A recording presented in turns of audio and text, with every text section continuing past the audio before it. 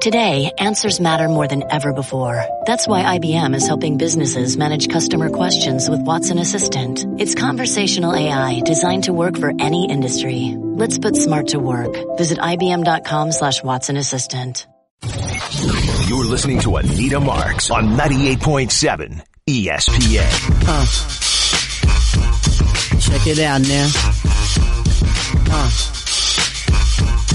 No doubt. You know what that music means? Only one thing. Vibrant thing. Yeah. Cynthia Freelund is always now. our Saturday staple here, 1:30 on a Saturday. Cynthia, hi. Hi, girl. How are you? I'm great. I went to go see the Alanis Morissette show last night, Jagged Little Pill. Gosh, no way. Amazing. Beyond. I mean, that takes me way back, and I love everything about it. What takes you, not to date yourself, but yeah, let's date yourself. Yeah. College? I was in elementary school when it came out, so it takes me way back. Oh, that does take you way back. Wow.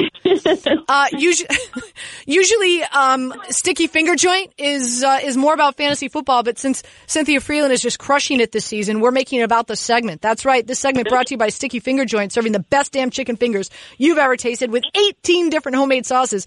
Open 7 days a week for locations, and to order online, visit stickies.com. I still haven't heard about my sauce yet. I told you the story last week, right? I went in there and I made my sauce for them. Oh, yeah. They seem to like it. I just haven't heard back yet. I'm waiting. Maybe there's like an official release party and I can come out there for it and be like, here, I'm here for the sauce release party. Anita, I told you it's going to be called Anita's Awesome Sauce. Exactly. That's a perfect name for it. I think so.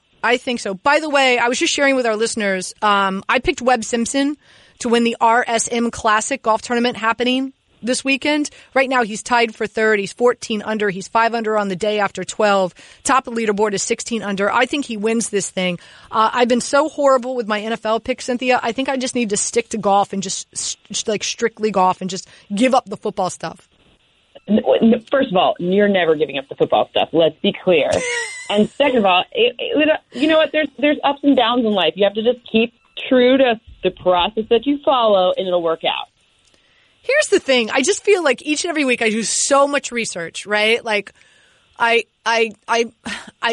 study so much. I listen to so many analysts. Obviously, I love listening to your input and your information. I'm like, spend hours and hours and then formulate what I think in my mind. I visualize like how a game is going to play out and what the game script is going to be. And then I just feel like each and every week, like a different team shows up. Like we were just talking about, a lot of people love the Jets, right? Like love the Jets tomorrow. Like best pick of the week, the Jets getting the points. Heck, take the Jets on the money line. Well, you know what? Okay. If we see the Oakland Raiders team that didn't play against the Chargers last week, like what defense was that? The Raiders defense we saw against Phillip Rivers was non-existent all season long. Like, how did that happen?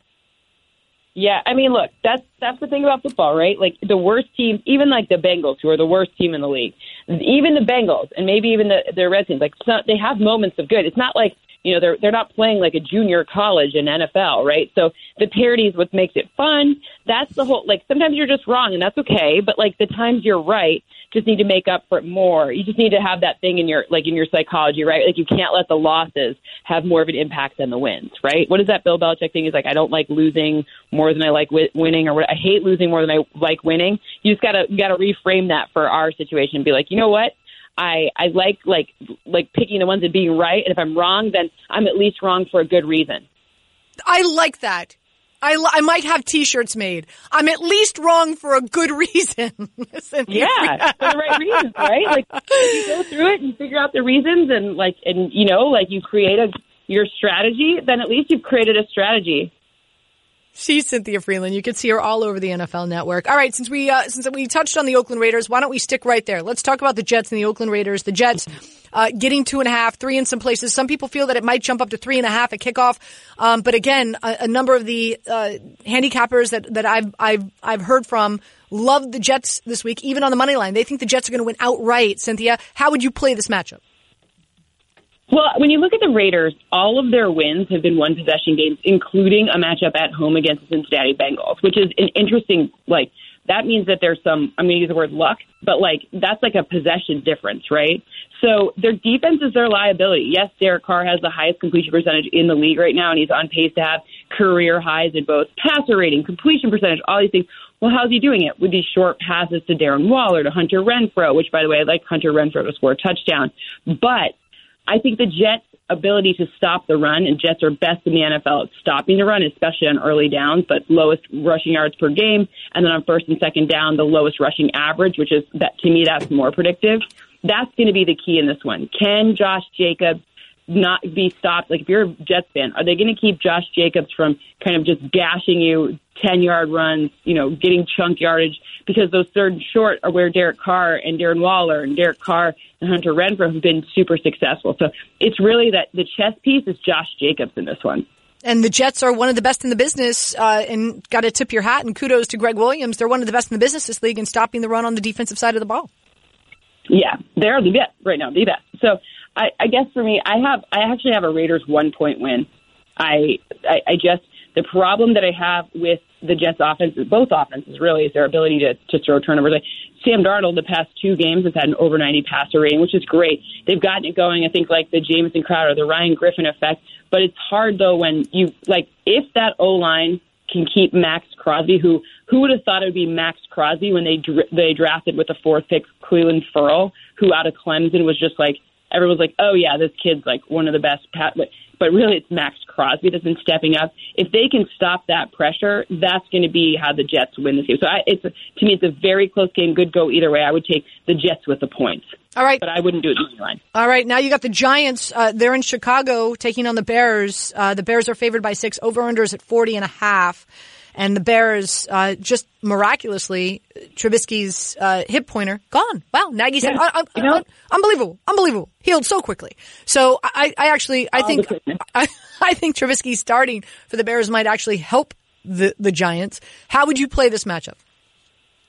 This matchup is going to be, I think, a lower scoring affair than we might imagine. I think Saquon Barkley has a good, I think what he promised, he said he's going to look more like his usual self. And I actually think that's true because if you look at the Bears defense with Danny Trevathan and with Akeem Hicks both out of the lineup, they've been a lot more susceptible to deep gashes. So that's where I think the difference is. And I think the stability when it comes to Saquon's impact is a big one. I do have the Bears winning this one, but by a tiny margin. I think 6 is too rich for my blood. So you like both the Giants and the Jets getting the points. You like the Giants and the Jets as dogs this week. I do. I like them with the points, though. I'm not going to go money line crazy. Okay. 800-919-3776 is the phone number you want to get on board. Talk about your picks. Feel free to do that. Looking ahead to this week, I love the Dallas Cowboys plus 6.5 at New England. I'm still riding this wave that I just don't think New England's very good beyond just offensively. I think their defensive numbers are a mirage because those numbers were put up against cellar dwellers, some of the worst teams and some of the worst quarterbacks in the NFL. So I'm going to play the Dallas Cowboys plus 6.5. I'm also going to put some money on the money line with the Dallas Cowboys. I think it's like plus 230 right now, Cynthia.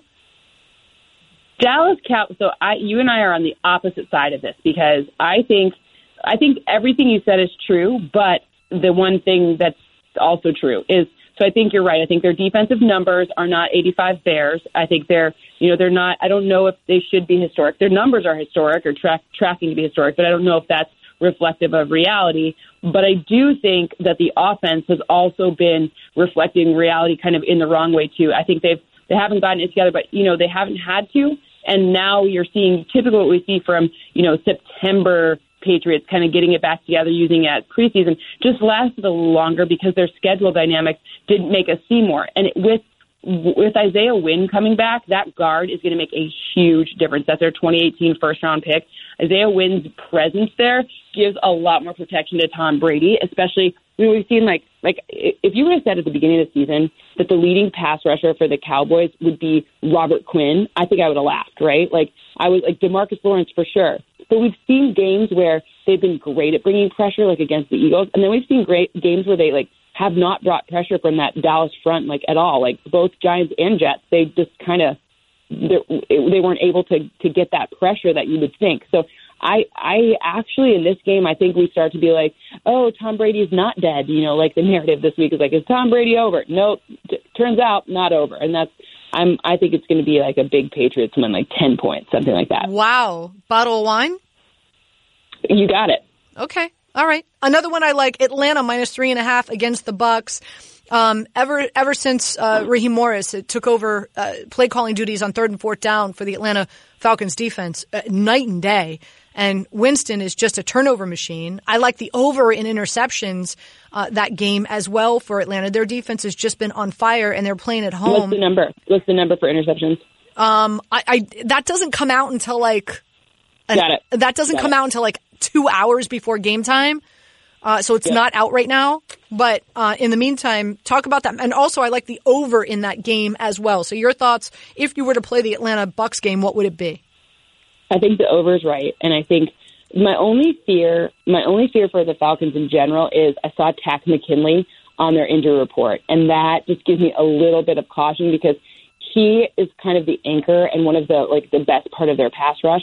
Not that I think it's going to be super. I think 3 points is it's not going to impact that so much. But if he were to not go, I might stay away from this game just because the Bucks. The thing about Jameis Winston is he's high risk, high reward. He can turn the ball over a ton, but he can also throw for 450 yards and 4 touchdowns with 3 interceptions. It's like one of those strange things. So Takk McKinley to me. Yes, I think 3 is perfect. But if you were saying more than that, I would just be mindful if Takk McKinley doesn't play.